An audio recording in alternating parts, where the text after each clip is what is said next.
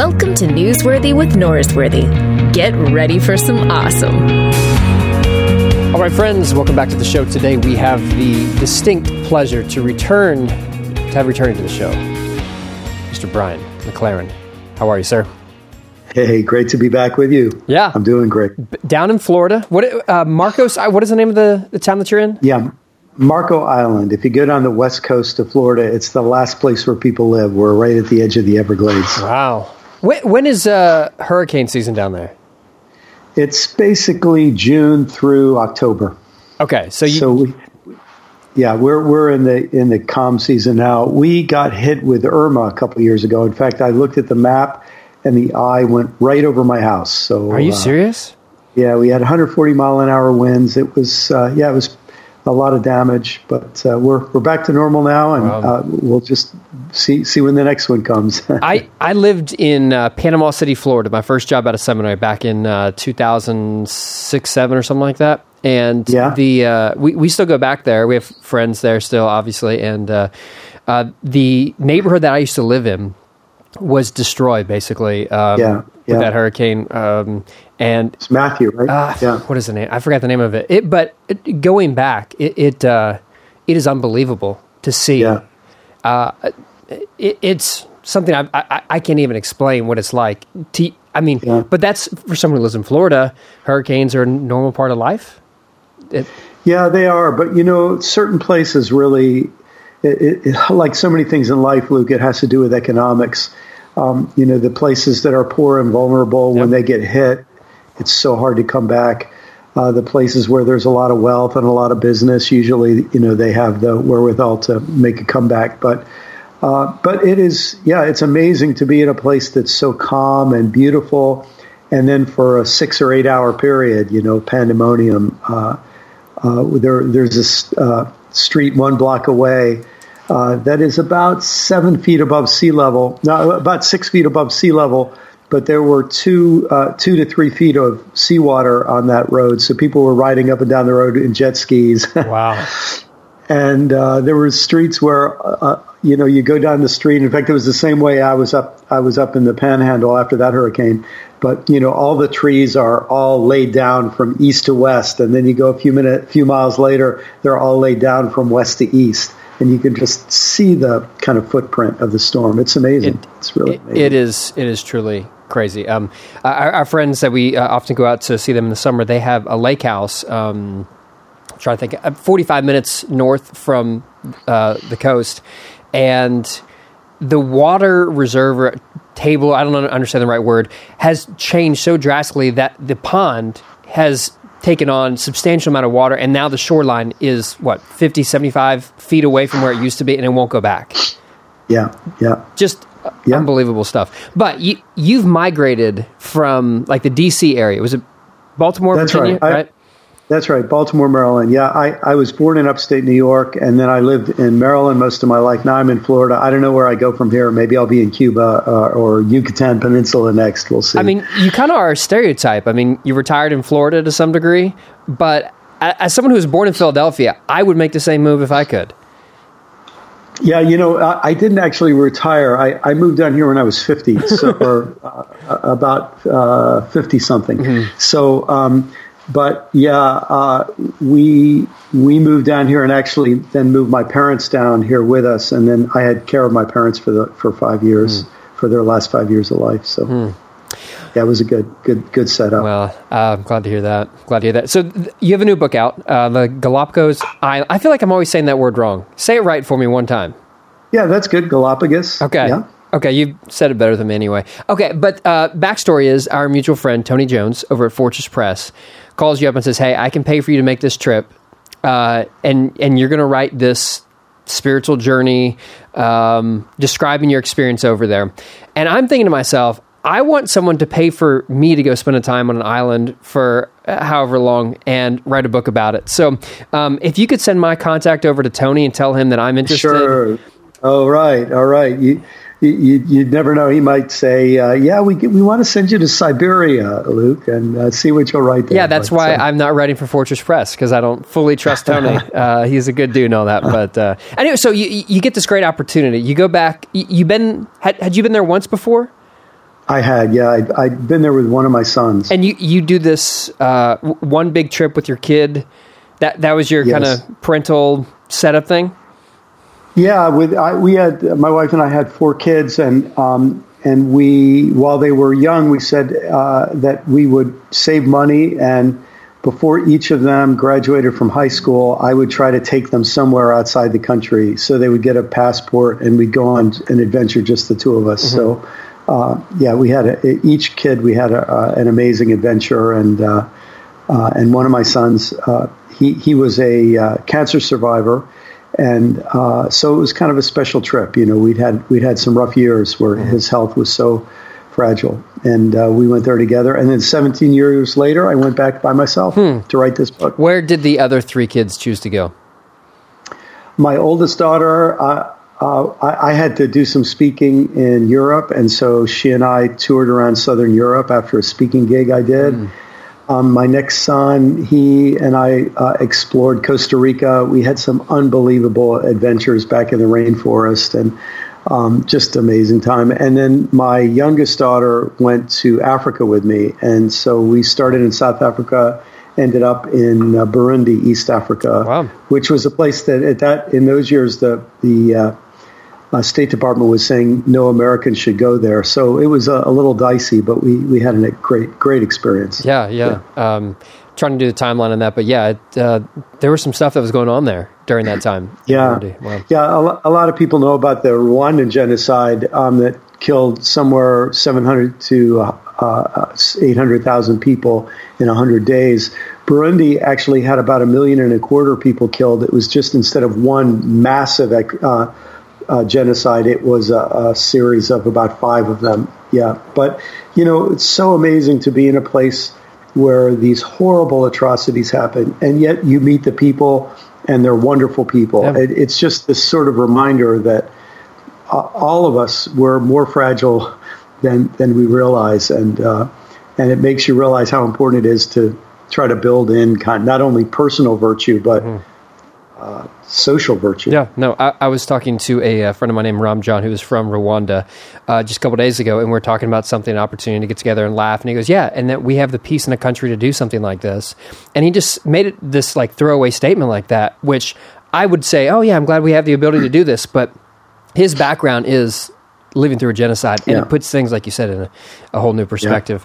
Yeah. So you've had great trips with all 4 of your kids, and including one of your cancer surviving son, took you down here 17, 18 years ago, and you get to go back and you get to write this book.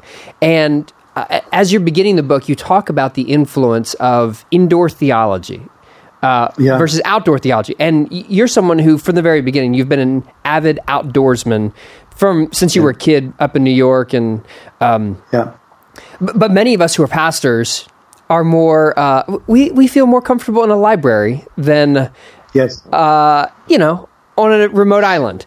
What do you think that does to the way that we describe God, and as we're picturing who the creator of the universe is, how is that influenced by spending so much of our time indoors compared to being outdoors? Yeah, well, it's kind of interesting when you think about it, Luke. So the book of Genesis begins with God creating the world. So the first word of God's, God spoke and there was light. God spoke and there was the sun. God spoke and there were stars. God's first word wasn't words on a page. It was creation. And but the Christian religion, sometime early in our history, 2nd, 3rd, 4th century, we became very enamored with Greek philosophy. And in Greek philosophy, the external world is seen as transitory, full of change, and material. And in Greek philosophy, the idea is that what is immaterial and changeless, and we might say abstract, is more of greater value. And I think our Christian heritage has followed that Greek philosophy, that pattern of Greek philosophy, a lot more than we have followed our Hebrew roots, seeing God as creator. And one of the results of this is that we end up with a theology that is very, very much about words. And in some ways, I think this is changing even in my lifetime. But when I was young and you started learning about God, the first thing you did was learn some big, polysyllabic words: omniscient, omnipresent, immutable, impassible, and so on. And but very different if we start with creation and say, imagine we often have Bible studies. We want to read the Bible, which I'm all for. But wouldn't it be interesting to say, let's go sit by the beach and see what the sea is telling us, see what the changing of the tides is trying to tell us about God and our place in the universe. Let's watch the bees pollinate the fruit trees and see what that's trying to tell us. Yeah. Well, I know St. Francis would be very happy with us if we did more of that. I wonder if it would also change the way that we engage with sacraments. If there was a greater view of what we can touch and see and smell. Yes. You think so? Yes, I think so. In fact, one of my kind of literary inspirations was Flannery O'Connor, and Flannery O'Connor said something to this effect, that the purpose of a sacrament is to go into a place where one material object is given to us to convey spiritual truth.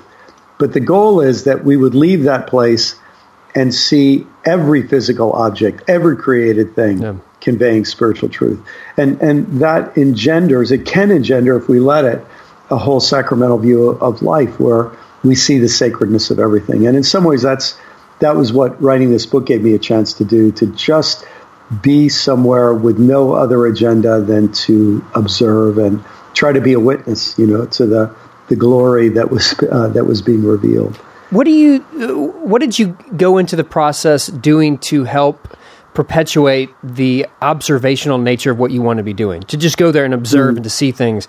I guess the writing process, maybe every night you're doing this, or what was the thing that helped you have your eyes awake to what was around you?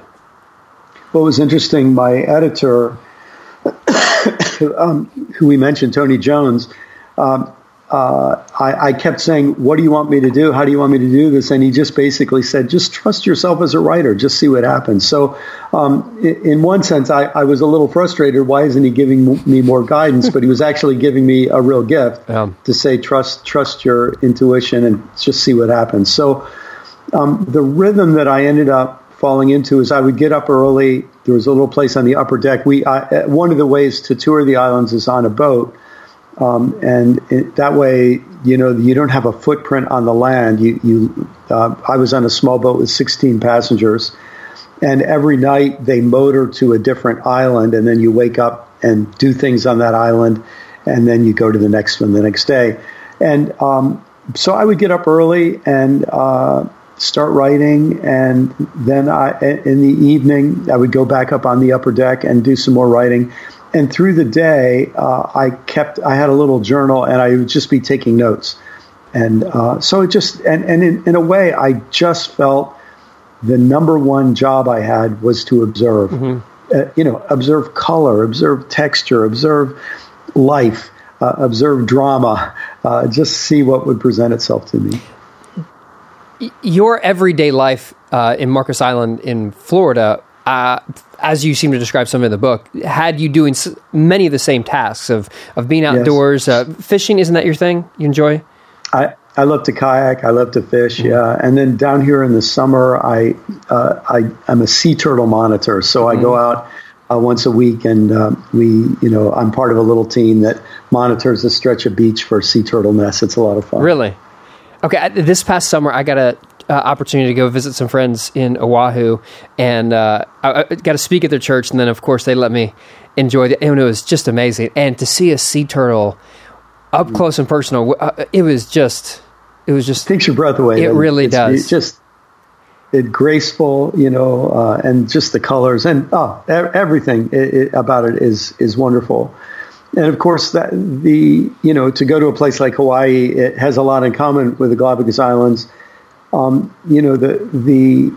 fact that in many ways islands like the Galapagos are so special to us because human beings have been there such a short time comparatively. Mm-hmm. And what we're starting to realize is that, the 12 or 14,000 years that human beings have been in North and South America, we made our mark. And the 30 or 40,000 years that we were in Europe and Asia, we made our mark. And to try to see what the world would be if we didn't have such a big footprint on it. Yeah. That's part of the allure, I think. When some people use the phrase made our mark, it can be seen as a positive thing. The way that I think many of us would hear that is the mark that we've made on the land that we inhabit isn't always the best mark. And it seems as if the more mark we have, the less beauty we can see in nature. And so we talk about places like going to these islands and you're aware of nature, but nature is around each and every one of us, even if we're in Dallas, Texas, or where I live in Austin, Texas, or New York. But it seems that the human existence kind of precludes us from missing what's naturally around us. Yeah. Yeah, it's so interesting. This, to me, is the story that unfolds in the first couple of chapters of Genesis. Adam and Eve are put on the scene, in the creation story to be caretakers of a beautiful garden. And the idea is they live within limits. I think that's what that tree is supposed to represent. They have the tree of life, absolute abundance, but also a tree that reminds them of their moral limits. And in some ways, what human beings have been doing from, time immemorial is we have been refusing any limits. Mm-hmm. And so we keep taking more and more and more. And so now we're at the point in our history that, we're starting to realize that we could surpass the limits that we could even survive. You probably heard the statistics. Huge reduction in the if you want to talk about biomass, you add up the tons of living creatures or pounds or whatever of living creatures, and we're reducing the biomass of insects, 60, 70% in many places. And a lot of people think, oh, good riddance, until you think, hold it, they've been around a lot longer than we have, and God seems to like them. God sure made a lot of them. And when you think that 30% of our calories come from pollinators, suddenly realize, hey, we need those insects around. And then huge impact on the number of mammals that are alive today. And so, at some point, we human beings have to realize that we have to live respectfully with our fellow creatures, including the plants and the oceans and all the rest. So we're at this reckoning in human history, and so far it looks like we're going to colossally fail the test. Yeah, this seems to be a theme of your writing. I mean, I think the last time we had you on the podcast, you talked about the idea of being a good neighbor. You use a metaphor of like living downstream from people. And one of the ways of being a good neighbor is you take care of the people who are physically downstream from you. And even back to, obviously, I'm like most people who read New Kind of Christian, and that was my first introduction to you. And I felt like there are themes of care for the earth in that. Was there an eye-opening experience for you to change this, or was this from being an outdoorsman since you were a kid? Well, that's a really interesting question. I don't know the answer. I mean, to me, it seems pretty inherent to who I am, But the thing that's interesting to me, Luke, is that any of us who grew up with the Bible, we should have seen this from the start. I mean, we already talked about the Genesis story. You go a few chapters later to the flood story. Isn't it interesting that human beings, through their violent way of living, create ecological instability, and then the man of God, Noah, goes into the business of saving creatures. So it's there in the book of Genesis. Then you go fast forward a few chapters, a few books, you get to the book of Leviticus, chapter after chapter about caring for the land, caring for the soil, making sure the land is given a rest, making sure that farm animals are taken care of. Like, all of this stuff is there in Scripture. But again, I think a lot of us inherited a theological framework that made all of that irrelevant. And I think it has a lot to teach us if we pay attention to it. I mean, even you go to the Gospels, Jesus in the Sermon on the Mount, he talks about the Gentiles, obviously referring to the Roman Empire, who are so full of anxiety. And then he says, don't follow the Gentiles. Look at the birds of the air. Look at the flowers of the field. So he says, look, instead of imitating the imperial economic systems of this world, why don't you rejoin God's original ecosystem and learn your lessons from your fellow creatures? Yeah. Why do you think that caring for the earth has become a politicized issue in America instead of a Christian hearing this and going, yeah, my like the first calling of humanity was to care for the earth. And now it becomes, oh, well, you're just being political. Oh, you're just being left or right. And one of the things that I've recently become aware of is the deadly impact of straws and your beloved turtles and how they can end up in their noses. And so now my youngest daughter says, no, I don't want a straw. I love turtles. And it kind of becomes, like, obviously that's an oversimplification, but single-use plastic is clearly an issue. But when you talk about it, it sounds like you're saying, well, no, you're just being a Democrat. You're talking about, and instead of being like, no, this is a Christian issue that my religious conviction should lead me. Why do you think it hasn't been just remain as a religious calling of someone who follows the way of Jesus in the Scriptures?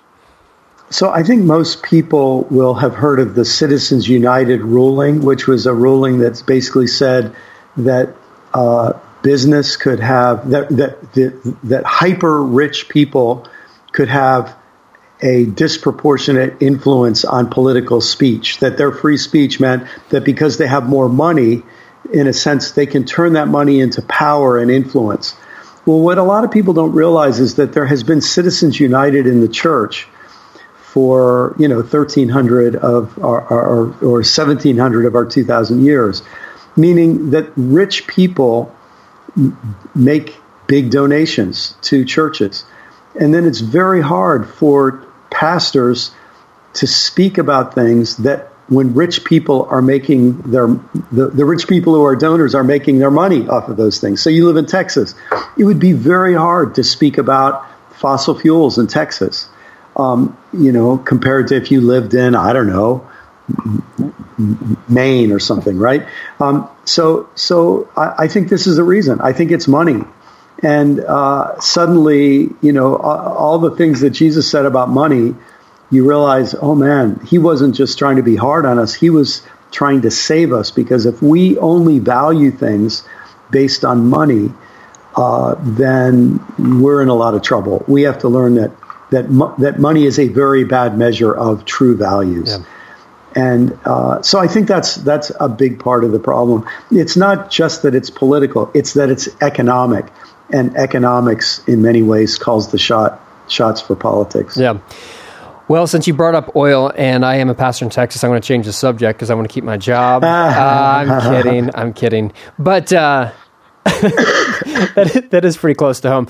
I started a church and years ago, and one of the supporting churches was from Midland, Texas. Midland is an oil town, and my biggest personal mentor and financial supporter had an oil company. And so it was that's just normal part of life. And you get very, very aware that these are people who are influenced by that industry, and definitely affects. I'm not saying that I didn't say anything or they forced me to not say something, but when these are people who have a face and you know that their livelihood is connected to this, it does impact how you think about that.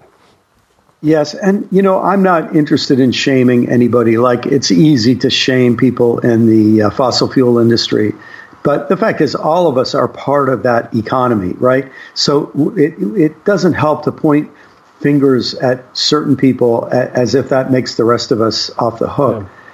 But I think maybe an example that it would be wise for all of us, especially if we're American and especially if we're white, to think about is the way that slavery really built this nation. And, it didn't just build the South. The hands is what they were called. The slaves were called hands because that's all they were really valuable for. They picked the cotton, and then it was sent up to all the mills in the Northeast where that cotton was turned into textiles. So everybody was part of that economy. Mm-hmm. And I think we're in a situation that's similar to the time of slavery now. It's just that we still are exploiting workers in many ways, but we're continuing to enslave or exploit the earth, oppress the earth. And we've got to find a more loving way of living with God's creation in its non-human and human forms. Yeah.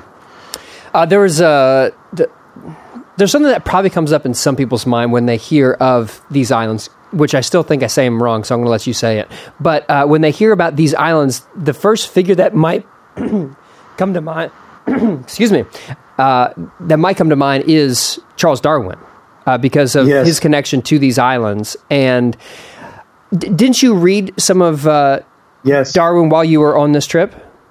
I did, yeah. In fact, Darwin did not come up with a theory of evolution while he was in the Galapagos Islands, but he took all kinds of samples and made all kinds of notes when he was on an around-the-world voyage as a young man.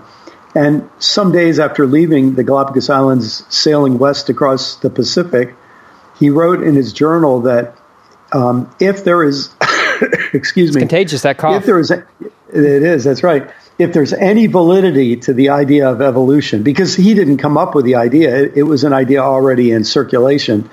If there's any validity to it, I should spend a lot of time pondering what I observed in the Galapagos Islands, and that he is exactly what he did over the coming decades. And so I read The Origin of the Species. I think I started before I went and then finished while I was on the trip, and continued to do a lot of reading and research about Darwin. And in fact, two of my favorite chapters in the book, in fact, probably two of my favorite chapters of anything I've ever written, were chapters where I got to write about Darwin and evolution. Really? Why is that? Why are they your favorite? Well, first, he's just such an interesting person. If you ever read Origin of the Species, it's actually quite well written. But what the feeling you get is this guy was sincere. Like he was going to take every bit of data seriously. He was going to trace down every possible argument against his theory. And, he just impresses you as a diligent and dutiful and honorable human being. When I read, some of his biography and autobiography, what other people who met him were also deeply impressed by him. He was a very loving father, and he was deeply sad, man, because I think he realized how much trouble he would get into because of his theory. And I think he realized how much disruption it would cause. And I think he also had a sense of how it wasn't just the theory of evolution in biology. In geology, there was this radical rethinking of geology, and it wasn't, one generation later, Albert Einstein is coming along with new theories in physics, and the whole world was just our whole understanding of the world was being overturned in a matter of a century or so. And I think he felt the trauma of that. That doesn't probably fit with the caricature of Darwin that many who've grown up in a conservative or fundamentalist religious environment have been given about Darwin, that he was this terrible person who wanted to destroy Christianity. But the way you've described him, even in the book, as you're just saying, isn't that at all. It comes across a very genuine, likable guy. And you include something about an interaction that he has with his wife. Was her name Emma? Is that right? Yes, Emma, yes. Who was his first cousin. I didn't know that, but I guess that's appropriate back then for first cousins. That was a lot more. It was a lot. In fact, in some ways, the marrying of cousins has been a big deal in European history. It was a way to keep wealth in the family. Well, I'm glad my family didn't try to stay wealthy. But nevertheless, so he marries her, and she comes to figure out, or he communicates to her of his doubt in God. And she has this beautiful discourse that you include in the book of her response to his doubt that I found like this 3-step response was so good. It was spot on. It really was beautiful. And she urged him to focus on Jesus and focus on Jesus' teaching. And yet she had a feeling that wasn't going to work for him. And after they got married, for some years they would go to the Anglican church, and then he would just drop her and the children off, and then he would walk and then meet them after church, and they would walk home again. He really struggled. He was a man of honest doubt, and I think so many people today, struggle with honest questions and honest doubt, and it's another reason why he, to me, is such an attractive figure. Yeah, the way I kind of shorthanded it, she said three things to him. One, that doubt was okay, that doubt and faith can go together, to decentralize the more problematic texts in Scripture. And then she said, well, I think it was like John 13, to focus on love. Yeah. And I'm going to, that would be my exact response. I've literally written a book, basically said the same stuff as that, because I think she's spot on. I do too, yeah. And yeah. Well, I think for Charles, there were so many levels to this. One of the big struggles for Charles was the existence of evil and suffering in the world, and also he was left. The version of Christianity that was available to him didn't leave him the kind of room that probably you and I would have today. Mm-hmm. His option was pretty well defined. Yeah. And a lot of people don't know he was actually planning to be a priest when he was in the Galapagos Islands. He thought this was a little interlude of a world voyage, and then he would go back and go to seminary and become a priest. You know what he probably needed? He needed a new kind of Christianity. That's what he needed. There it is. Well, one of the huge problems he faced was this idea, an idea of God as a kind of dictator. And I think what's happened in this 150 plus years since Darwin is that we have had permission to stop thinking about God as a dictator who controls everything. And a lot of us have an understanding now of God being more integrally involved in the universe, including in the suffering of the universe, that nothing suffers without God's empathy and without God actually feeling that pain as well. And of course, for us as Christians, this connects very naturally with our understanding of the cross, that in the cross, God is revealed as love that suffers because of solidarity with all human, and I don't think I have a problem adding all suffering of all of life. Yeah. That's good.